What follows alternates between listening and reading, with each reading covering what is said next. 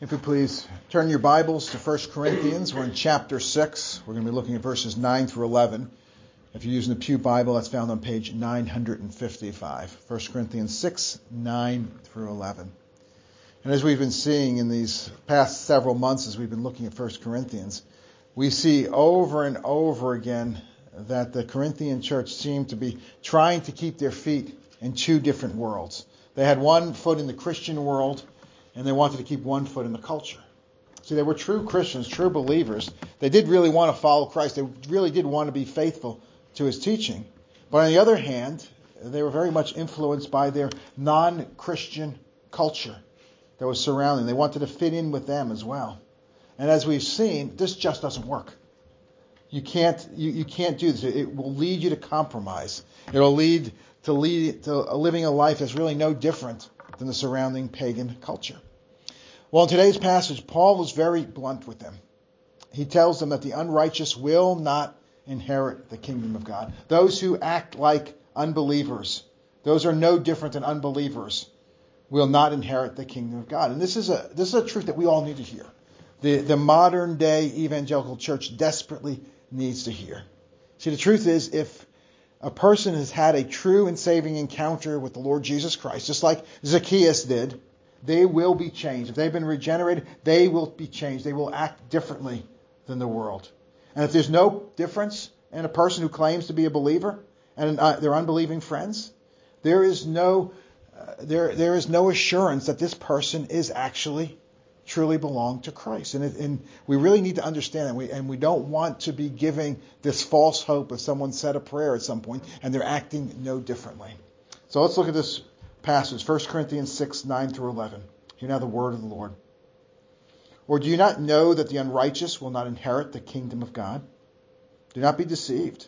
Neither the sexually immoral, nor idolaters, nor adulterers, nor men who practice homosexuality, nor thieves, nor the greedy, nor drunkards, nor revilers, nor swindlers will inherit the kingdom of God.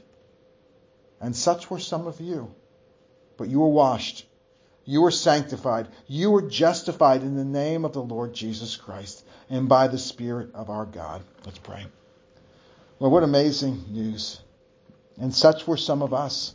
Yes, each one of us were far from you. Each one of us wanted to have nothing to do with you. But we were washed, we were sanctified, we were justified in the name of the Lord Jesus Christ. And Father, we do pray that you will take out our hearts of stone and you will replace them with hearts of flesh, that we will be soft to you, that we will hear from you. Father, I pray that you will give us ears to hear the word that you have to speak. Father, I pray that by the power of the Holy Spirit, you will speak through me. You will be seen. You will be glorified. We pray it in Jesus' name. Amen. Well, I don't normally talk about polity issues in the church, but I think this is an important thing to talk about. And many of you have heard of these two overtures that have passed by large margins at our denomination's General Assembly. And Nathan and I were there, and we both voted in favor of these overtures. And we had a presbytery meeting in September, and our presbytery approved these overtures. And these overtures they deal with a change in our Book of Church Order, which our Book of Church Order, along with the Westminster Confession of Faith and the Catechisms, this is the Constitution of the PCA. And as you could think, a change in the Constitution is a big deal. So the process requires it passing one General Assembly, which it did, which we had in St. Louis last summer, then also being ratified by 2/3 of the 88 presbyteries in the PCA. And it's in the process of going through that now. And our presbytery has passed it. And one of these overtures is got to 2/3. The other's a little bit less, but there's still about 34 presbyteries to go. So we still have a long way to go. And if it passes that, then next summer in Birmingham, General Assembly, if it passes by a majority there, then this will be a change. And you may be wondering, why are these overtures so important? Why are they necessary that our denomination would change its constitution? Well, these two overtures, they really deal with the same issue. And it's an issue of the qualifications for men who are going to serve as officers in the PCA. So as pastors and ruling elders and deacons. And one of the overtures addresses the biblical standards for office, and the other lists the criteria that the presbyteries and the sessions will use when evaluating the officers. And these overtures would amend the applicable BCO sections by basically adding the clause that prohibits the ordination of men who self-identify as gay Christians, same-sex attracted Christians, homosexual Christians, or the like. And here's the specific words from this is the qualifications for a person who is to be an officer. It says, officers in the Presbyterian Church in America must be above reproach in their walk and Christ-like in their character. Those who profess an identity, such as but not limited to gay Christian, same-sex attracted Christian, homosexual Christian, or like terms, that undermines or contradicts their identity as new creations in Christ, either by denying the sinfulness of falling desires, such as but not limited to same-sex attraction, or by denying the reality and the hope of progressive sanctification, or by failing to pursue spirit-empowered victory over their sinful temptation, inclinations, and actions, are not qualified for ordained office. And when our denomination was founded in 1973, these amendments would have seemed completely unnecessary. Remember, this is not addressing visitors to the church. This is not addressing regular attenders or even members. This is specifically talking about leaders, pastors, elders, deacons. And the idea that a pastor would profess an identity with something that Scripture unambiguously condemns, that contradicts his new identity in Christ, this would have been unthinkable. You might as well have said a pastor can't profess to be an atheist Christian. And don't laugh, there are some denominations where they have ministers that can claim to be atheists. But it would make no sense to us when our denomination was founded. But the narrative has changed in our culture. The narrative has changed. And now a person's sexuality has been elevated to the most fundamental aspect of a person's identity, as a person's very being. And stating a biblical truth, such as marriage is between one man and one woman, or that there are only two genders, male and female. And we don't choose those genders. They are assigned by God, determined by genetics and biology. They're unchangeable. To say this in our current culture is considered hateful. To say that any sexual activity and desire toward anyone who is not your spouse is sinful is considered an attack at the core of a person's being. So the reason these overtures are needed at this time in the PCA is because there are people in the PCA, some of them are ordained pastors and elders, who have either bought into this cultural narrative that our sexuality is an unchangeable part of who we are, is a part of our core identity. Or some of them may not themselves believe this, but they don't want the PCA to clearly articulate what the Bible articulates for fear of the consequences, for fear of losing cultural influence. And to be fair, many of those who oppose these overtures, very few of them will disagree with them on theological terms because they are clearly biblical. But many of these ministers, they minister in areas such as college campuses or in cities, areas where such a clear statement would really be devastating to the ministry. If it got out that the PCA was homophobic or discriminatory, people would not want to have anything to do with them. So what they want is they don't want to lead with this. They want to leave the ambiguity. They don't want us to be clearly stating what the Bible teaches so that they can get to know people, build relationships with them, start Bible studies with them, and eventually bring them up. I understand what they're saying. And their motive really is to remove the barrier so people can hear the gospel, so that people can be saved. This is a good motive. This is a good intention. But as the saying says, the road to hell is paved with good intentions. See, the clarity of these overtures are essential because many in the evangelical church, many in the PCA, in attempts to minister to the culture, they have unwittingly adopted the false narrative of the culture. And my friends, doing so is deadly. Because in trying to make the gospel more palatable to our fallen culture, what we do is we inadvertently change the gospel itself. We change it at its most fundamental level. See, the ideology opposed to these amendments proclaims really a powerless gospel, a gospel that cannot overcome sin.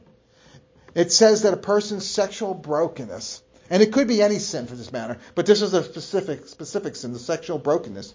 They're saying this is a more fundamental part of our identity than our union with Christ. It denies definitive and progressive sanctification. It denies that in Christ the power of sin is broken.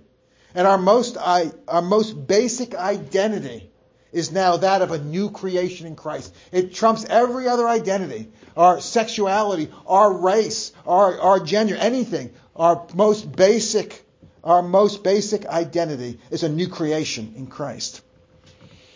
And I spent so much time talking about this in the sermon. Again, I don't usually talk about these things in sermons, about these overtures, because I think this is a current example of an error that has long plagued the church, all the way back to the Corinthian church.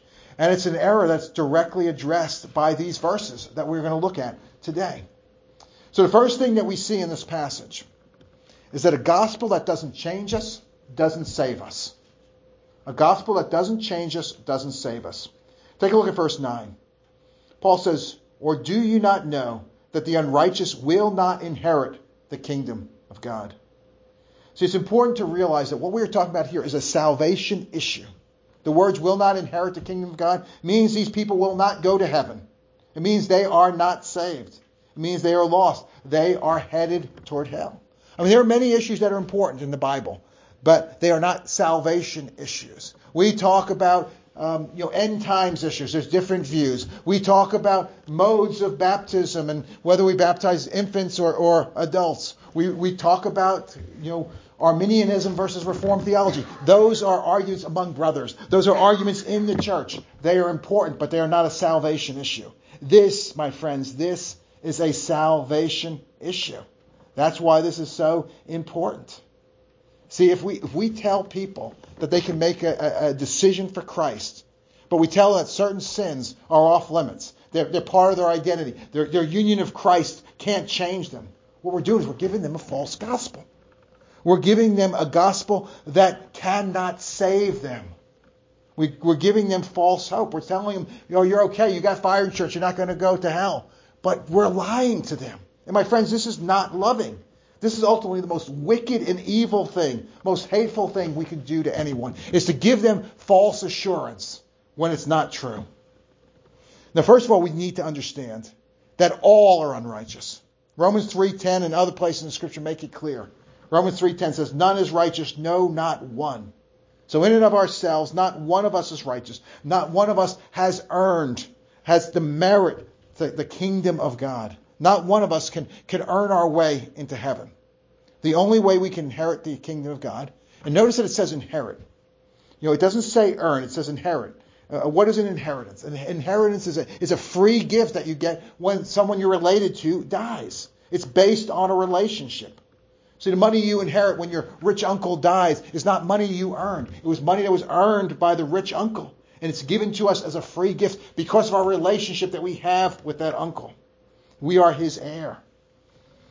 So the only way you can inherit the kingdom of God is if we are righteous, not unrighteous. We must be righteous. So how can we be righteous when Romans 3:10 says that no one is righteous? Well, the only way we can be righteous is righteous in Christ. By grace alone, through faith alone, in Christ alone.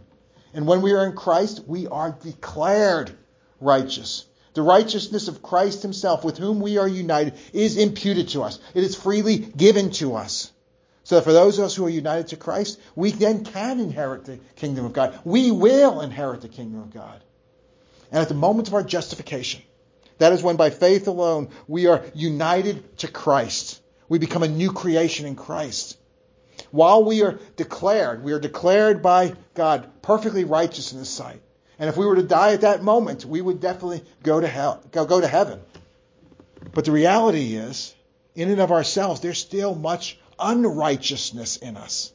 We are, in and of ourselves, very much sinners. But here's the beautiful part. Here is the beautiful reality. We may be sinners and declared righteous, but we don't stay that way. At the very moment of our justification, when we are united to Christ by grace alone, through faith alone, in Christ alone, at that very moment, the power of sin over us has been broken. And for the first time in our lives, we are free from our slavery to sin. And at that very moment, At that very moment, we have the ability to obey God. We have the ability to please God. The ability to mortify our sins. That is, to put our sins to death. And we have the desire. We have the desire to die to sin, to live for Christ. This, my friends, is called sanctification. If we take a look in your bulletin, the Confession of Faith that we had from Westminster Confession of Faith, chapter 13. Let's take a look at these words. It says, they who are once effectually called and regenerated, that is, new believers, people who are born again, having a new heart and a new spirit created with them, are further sanctified, really and personally, through the virtue of Christ's death and resurrection, by the Word and Spirit's indwelling in them. So we have the Holy Spirit in them. And it says the domination of the whole body of sin is destroyed. The dominion of the whole body of sin is destroyed. And its several lusts or desires thereof are more and more weakened and mortified. Mortified means put to death, killed. And they are more and more quickened and strengthened in all saving graces. That means we get more holy. We get more like Christ, more like the image of God. And we are able to practice true holiness. It says, without which no man shall see the Lord. See, if this is not true, you are not saved. This has to be true for every single person. See, justification and sanctification are inseparably linked. You cannot have a gospel that only justifies you. You're a fire insurance, but it doesn't sanctify you. See, a gospel that doesn't change us, a gospel that doesn't make us more righteous or more holy, is a false gospel.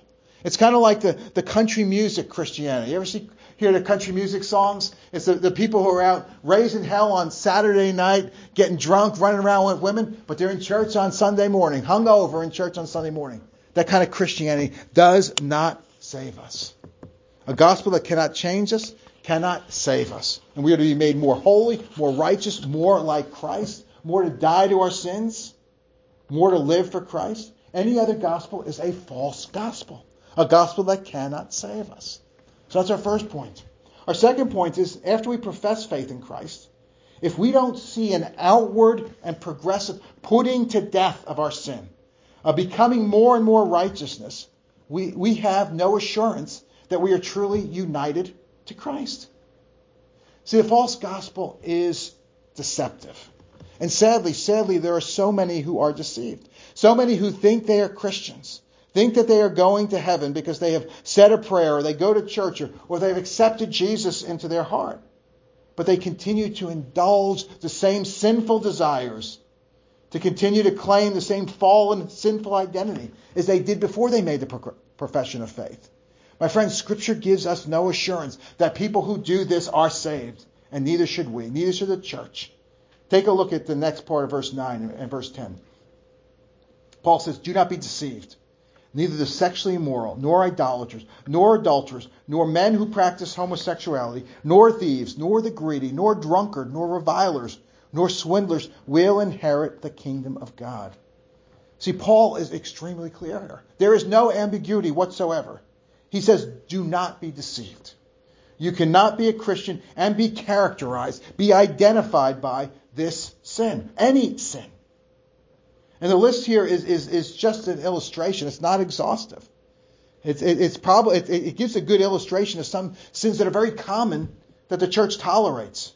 Sins that are embraced by those who are deceived into thinking that somehow they will inherit the kingdom of God. And we've discussed most of these sins listed in this in previous sermons when I looked at chapter 5. And we also know that sexual immorality, and I've talked about this many times, porneia, basically it means any sexual activity outside of a one-man, one-woman marriage. And it's a broad term. It would include adultery, which is listed here. It would include homosexuality, which is listed here. But I think Paul wants to be specific. He's reiterating this. He's giving emphasis, because these are probably sins that were more prevalent in the Corinthian church. And these are sins that are very prevalent our day as well. And we need to understand that sin exists at different levels. There is an outward sin and there is an inward sin. And most Christians, and actually many, probably even most non-Christians, really do not physically commit adultery. They're not physically unfaithful to their spouse. This is the outward sin. But remember Jesus in the Sermon on the Mount. He said, if you look lustfully at someone who's not your spouse, you've already committed adultery with this person in your heart. This is the inward sin. See, many of us, we're okay on the outward sins, the inward sins that are difficult. Many Christians, they're greedy in their hearts, but you don't notice it outward. They're not stealing. They're not acting dishonest. There are many people who might revile in their heart. They might have hatred in their heart, but they're able to cover it. They're able to hold their tongues. It doesn't come out. You don't see it. Now, of course, the outward display of these vices is much worse, much more sinful than the inward. And it's much worse to actually be unfaithful than it is to lust. It's much worse to actually abuse someone than to have hateful thoughts toward them. But the reality is both are sins. And the reality is both types must be killed, must be mortified. Now, while in this life, Christians will never be completely sinless. However, it is perfectly reasonable for all Christians to expect victory over the outward sins. I'll say it again. It's perfectly reasonable for us to expect victory over the outward sins. Now, this doesn't mean that we're never going to mess up. We're never going to fall into an outward sin. But this should be the rare exceptions. And truthfully, when you see people who do fall into the outward sins, it's because they're neglecting the means of grace. They're not coming in worship. They're not spending time in the Bible, spending time in prayer. And they've made themselves vulnerable to the evil one to pull them into an outward sin. But the truth is that we should not be characterized. No Christian should be characterized by a life that is blatant, unrepentant outward sin. If that is a person, there is no hope that person, or there's no assurance, I should say, that person is truly a believer. So this is the outward sin. But the inward sins are much more insidious. They will be a constant battle. And we will never completely be able to have total victory over these in this life. We're to mortify these inward sins, but they will always be a battle. We will always battle impure thoughts, selfish motives, sinful reactions. But this doesn't mean we can't make progress in our battle against these sins. We certainly can, and we should. But we need to understand that this will be a lifelong battle. And not until we are in glory will we be free from these inward sins. We'll never reach a point in life when we can let down our guard against these sins. We always need to be battling these sins. And this truth is addressed in the second and third paragraph of Westminster Confession of Faith, chapter 13. We read the first paragraph. I'm going to read the second and third paragraph as well. It said, this sanctification is throughout in the whole man, yet imperfect in this life, there abiding still some remnants of corruption in every part, whence arises a continual and irreconcilable war. See, there's a continual and irreconcilable war. The flesh desires against the spirit, and the spirit against the flesh. See, we have this irreconcilable war in there. That's paragraph 2. Paragraph 3 says, in which war, although the remaining corruption for a time may much prevail, yet through the continual supply of strength from the sanctifying Spirit, the Holy Spirit of Christ, the regenerate part overcomes. And so the saints grow in grace, perfecting holiness in the fear of God. It means it's always going to be there. It's always going to be a battle, but we're going to improve in this battle.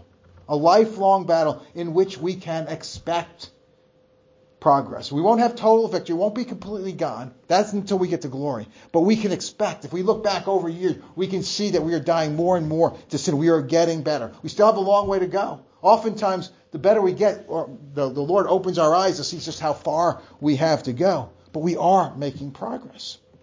And here's a warning sign in our spiritual life.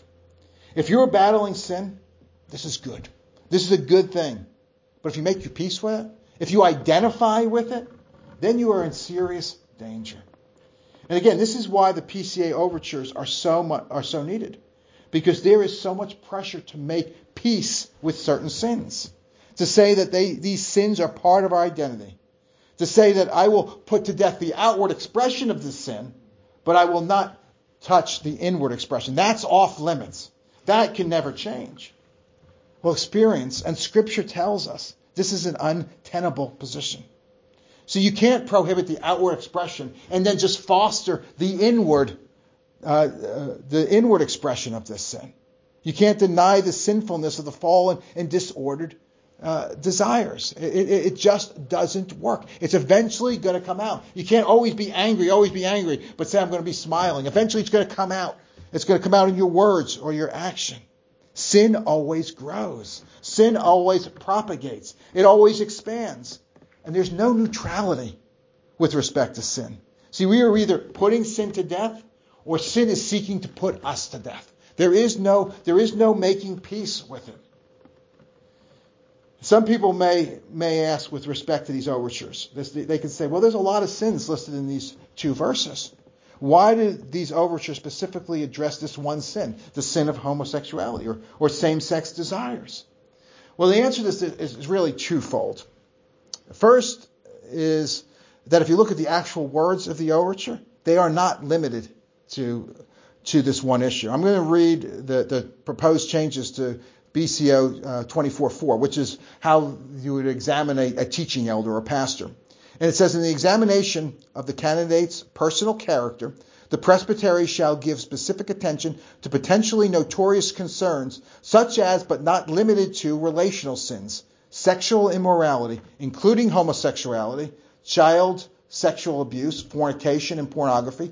And then it goes on, addictions, abusive behavior, racism, financial mismanagement. Careful attention must be given to his practical struggle against sinful actions, as well as persistent sinful desires. And while imperfection will remain, he must not be known by reputation or self-profession according to the remaining sinfulness, but rather by the work of the Holy Spirit in Christ. So it's basically, there are other sins listed here. This is not the only one. Other sins are definitely included. But the reality is there really is no pressure, at least now, there's no pressure to ordain non-practicing adulterers or non-practicing revilers or idolaters or thieves or drunkards or swindlers. That's not something we're seeing. But there is a clear call by some in our denomination to ordain non-practicing gay Christians. And so we didn't choose this fight, to fight against this specific sin. This is the point of attack. And this overture is simply reacting to the point where the Christian faith, where orthodoxy is currently under attack by our culture. And this question may be honest by some, when it's asked by some, but there are many who this question is really a smokescreen. It gives them a chance really to virtue signal with the culture. For some people, the question is dishonest. It deflects from the area where the church is under attack. And what they want to do is they want to focus on sin that everyone recognizes as a sin. And no one is advocating for a person identifying with this sin to be in leadership of the denomination. They basically want to focus on something and saying it's a problem that is not a problem. And these people, they want to appear to be bravely standing on the truth when it's a truth that no one disagrees with, a truth that no one is opposing. And this bravery will cost nothing. And it's dishonest and it's really cowardice. And Martin Luther addressed this well when he said, if I profess with loudest voice and clearest exposition every point of the truth of God, except that little point in which the world and the devil are at this very moment attacking, I am not confessing Christ. However boldly I may be proclaiming Christ. Where the battle rages, there the loyalty of the soldier is proved. And to be steady on all the battlefield beside is mere flight and disgrace if he flinches at that point. So that's what many people are doing.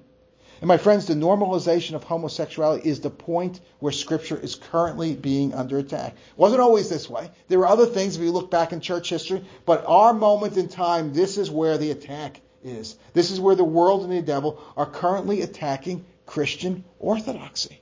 And there will be pressure on every single one of us in this room if we stand against this. I just read yesterday about a pastor in Finland who is facing 5 years in jail because he is just articulating what the Bible said. He's just saying this is the reason why we are opposed to same-sex marriage, why we believe marriage is between a man and a woman. They are putting him on trial and he can spend 5 years in prison for having that opinion. That is where things are going. And each one of us, there's going to be pressure on us as individuals, as ministries. You see ministries folding one after another. And also pressure on the churches to compromise in this issue. And this is where we must stand. So far we've seen that the gospel, that doesn't change, doesn't save. And if we profess a faith, but we don't see an outward progress in our fight against sin, there's no assurance that we truly are saved. The last point that we see here, point 3, is true Christians will be sanctified, will die to their sin. And the most beautiful words, I think, in this passage come in verse 11. See, after Paul gives this list of vices that give evidence that a person is not a believer, Paul then says, "And such were some of you. But you were washed, you were sanctified, you were justified in the name of the Lord Jesus Christ and by the Spirit of God. And such were some of you. But no more. You are no longer sexually immoral. You once were, but not anymore. You're no longer idolaters, no longer adulterers. You once were, but Christ has set you free. Praise God. The gospel works. God can and does change us. And here is the evidence. Here's the evidence. He says, look at yourselves. You once were thieves. You once were greedy. You once were drunkards. You once were revilers. You once were swindlers. But now you have been washed by the blood of Christ. You have been sanctified. You have been justified by the name of Christ. You have been made clean by the Holy Spirit. You are now beloved and obedient children of God. You will inherit the kingdom of God. And this is the cleansing and power and sanctifying power of the gospel. For all who by grace alone, through faith alone, in Jesus Christ alone, are new creations in Christ. This is the gospel. Praise God. And here's the reason why these overtures are so needed in the PCA. Because there are some, and thankfully it's a minority, but it's still a good number, who deny the explicit teaching of this verse. And such were some of you. Men and women who practice and identify as homosexuals, but no more. This is no longer your identity. You are no longer defined by your sin. You are a child of God. You are no longer enslaved by your sin. You have been set free in Christ. You are no longer defiled by your sin. You have been washed. You have been sanctified. You were justified in the name of the Lord Jesus Christ by the power of the Holy Spirit. This, my friends, is the power of the gospel. This is the power of the Father. This is the power of the Son. This is the power of the Holy Spirit that resides in every single believer. And if there are any here, any who can hear my voice either on the live stream or here or listen to this 10 years from now on sermon audio, if you are not a believer, it doesn't matter what your sins are. The only thing to do is to come to Christ. Receive and rest upon Jesus Christ alone as he is offered in the gospel. There is no sin so large that it cannot be forgiven in Christ, and there is no sin so small that doesn't need forgiveness through Christ. And when you come to Christ, your sins will be instantaneously removed because they are punished in Christ on the cross, and you are given the free gift of eternal life. His righteousness is given to us, is imputed to us. And in Christ, you will be set free from the power of sin. You will be given the ability to more and more to put that sin to death. And for those of you who are in Christ, and I don't know if anyone here struggles with the sin of same-sex desires, but whatever sin, each one of us has some sin that we struggle with. But if we are in Christ, that sin does not define us. I preached last Sunday evening about a sin that I struggle with, of ungodly anger. But that sin does not define me. Our identity is first and foremost in Christ. And if we are not defined by our sin. We are not a homosexual. We are not an alcoholic. We are not a liar, a cheat, an adulterer, or someone who is sexually immoral, or any other label you want to put on it. An angry Christian. We once were, but not anymore. We have been washed. We have been sanctified. We have been justified. We are beloved children of God.